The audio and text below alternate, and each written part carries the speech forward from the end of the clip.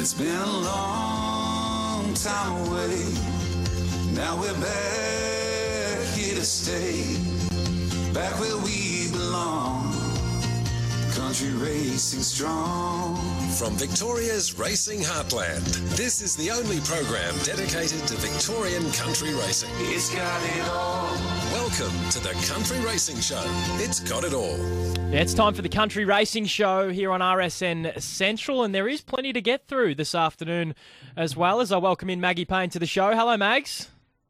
G'day, Maddie. Yeah, it's been a busy, couple of weeks, a funny couple of weeks, and it's been a busy start to this week. But it's great to see, crowds back at country tracks. And I know people right across the state are really happy to get back to the country races, and the clubs are over the moon to get people back on course. And a good busy, because Victoria is on the way out of this COVID crisis for the time being. Anyway, only the one case in Victoria today. It was linked as well, although there was 11 new cases of COVID-19 north of the border in New South Wales. But the positive news for Victorians and fans of country racing in this state is that crowds are back, Mags. That's right, up to 1,000 people on country racetracks, abiding by obviously all of those restrictions that the state government set out from tonight. They've started trickling back. Owners, members, sponsors and public have been coming back, which is fantastic to see everyone get back. But, yeah, up to 1,000 people and 300 people indoors. So if you can, get along to the country races this weekend. But we are keeping an eye on what's happening across the border, especially because those people that have come from that Sydney area obviously aren't allowed in, but we're just focusing on our backyard at the moment and looking forward to welcoming people back across this weekend. So what's the roadmap look like beyond this weekend in terms of increasing that number of spectators from 1,000 upwards?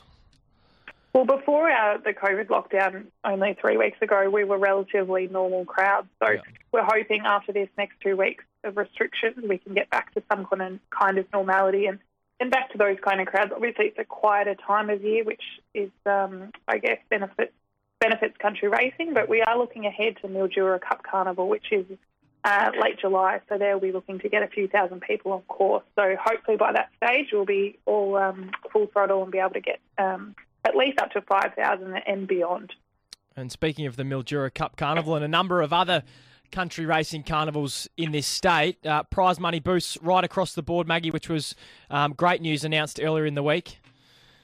Yeah, it's fantastic. Not only country Victoria, but across metropolitan Victoria as well. So it's great to see participants be rewarded. And I think one of the biggest things that country racing Victoria have been lobbying for with RV are those increasing minimums. So it was good to see minimums be increased across the board, not just in standard country meetings, but also picnic racing and those non-tabs and Sky 2 races being upped. So it's great for those communities, and we know a lot of those race clubs that race across the summer and into the autumn. It's all about the racing, but it's also about getting people on course. So great to see over $4 million put into there, and participants and owners be rewarded for their hard work. Yeah, like you said, so those standard country meetings rise from $22,000 to $25,000. Standard maidens rise from $23,000 to $25,000. Picnic race minimums go up from $4,000 to $5,000. Non-tab meetings, $12,000 to $15,000, and Sky 2 races from $15,000 to $20,000. So a huge boost right across the board there. And then both of those carnivals, the Warrnambool May Carnival and the Swan Hill June Carnival, have received big boosts as well. We'll come back to the chat about prize money in a moment, but they are about to go at Shepparton for race number 3. Should have waited another 3 seconds. So 2, 1, 5 and 3, the numbers. The Quinella paid $7.80, the Exacta paid $10, the Trifecta paid $32, and the first 4 paid $161.40. It's 19 minutes past 12. This is RSN Central with Matt Nevitt, and this is the Country Racing Show with Maggie Payne, and we're having a chat about these big boosts of prize money announced earlier in the week for racing right across the state, but more specifically for country racing, and a huge boost to Cranbourne as well, Maggie, with that meeting now going to be a standalone meeting and the Cranbourne Cup worth $500,000. So it joins Ballarat as another country cup worth $500,000.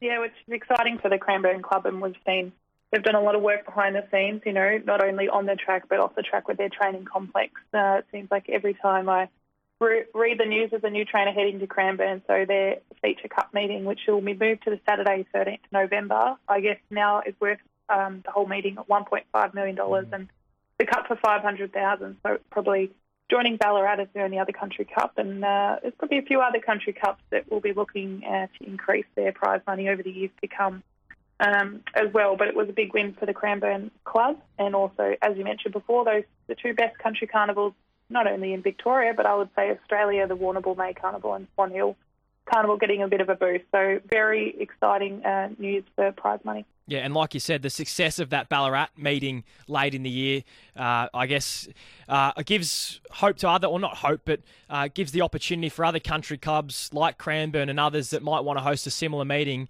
now that they can get that investment from not just the racing bodies, but also the participants to take good horses to the races and then get good crowds there as well. It increases turnover. So that success has been evident over the last couple of years, especially at Ballarat. So great to see Cranbourne getting that boost as well. One of the hot topics right throughout the week, Maggie, has been Good Friday racing, and now with the possibility that it could return or it could begin in Victoria in 2022, there's a number of country clubs that are potentially going to put their hand up to host that inaugural meeting.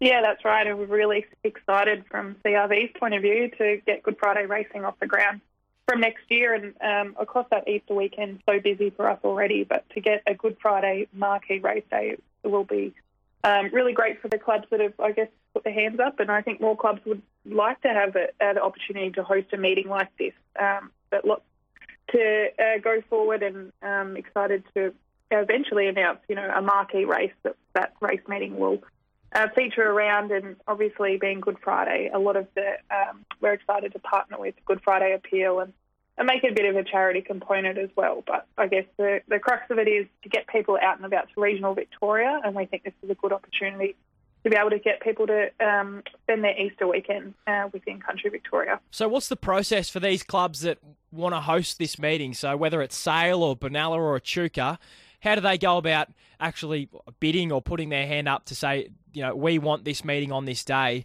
and this is what we're gonna do on Good Friday? Yeah, that'll come down to a range of things, and ultimately Racing Victoria will work closely with CRV and also the clubs in who best, I guess, will get the year one. But I think the most important thing is that it will be a rotating race day, that all clubs get a bit of a piece of the pie and able to, I guess, increase their events, but also their destination and tourism support around their regions. But that'll be a decision to be made in coming months, and I'm sure all clubs that are fighting for that year one will be putting their hand up and putting their best case forward, that's for sure. It's great for country racing, and it's great for these race clubs that get that opportunity, Maggie, to host a meeting on a feature day like this. What's the reaction been like from participants that you've spoken to in the past couple of days on this, particularly those country trainers? I think, obviously we've seen that it has been varied, but I think overall it's been very positive, and not only internally, but from a lot of participants who might see it as a day off. But, Easter is one of our busiest weekends of the year already. We host the 4 country cups, and that is one of the busiest weekends. So I think overall it's been a very positive reaction. And I guess the most important part of this is that we'll be in a country venue to support that local community, and a lot of these communities are struggling. So I think any opportunity to get people back on our race courses is a good one. So I think overall been pretty positive. Yeah, great point. So you can't knock the opportunity for those participants that get another day, essentially, to make money and send their staff to work. So it can only be looked at as a positive from that perspective. What's ahead in terms of country racing over the next few days, Maggie? Yeah, lots happening. As always, Maddie, we've got racing today at Molly. I just heard Matt Hill's preview.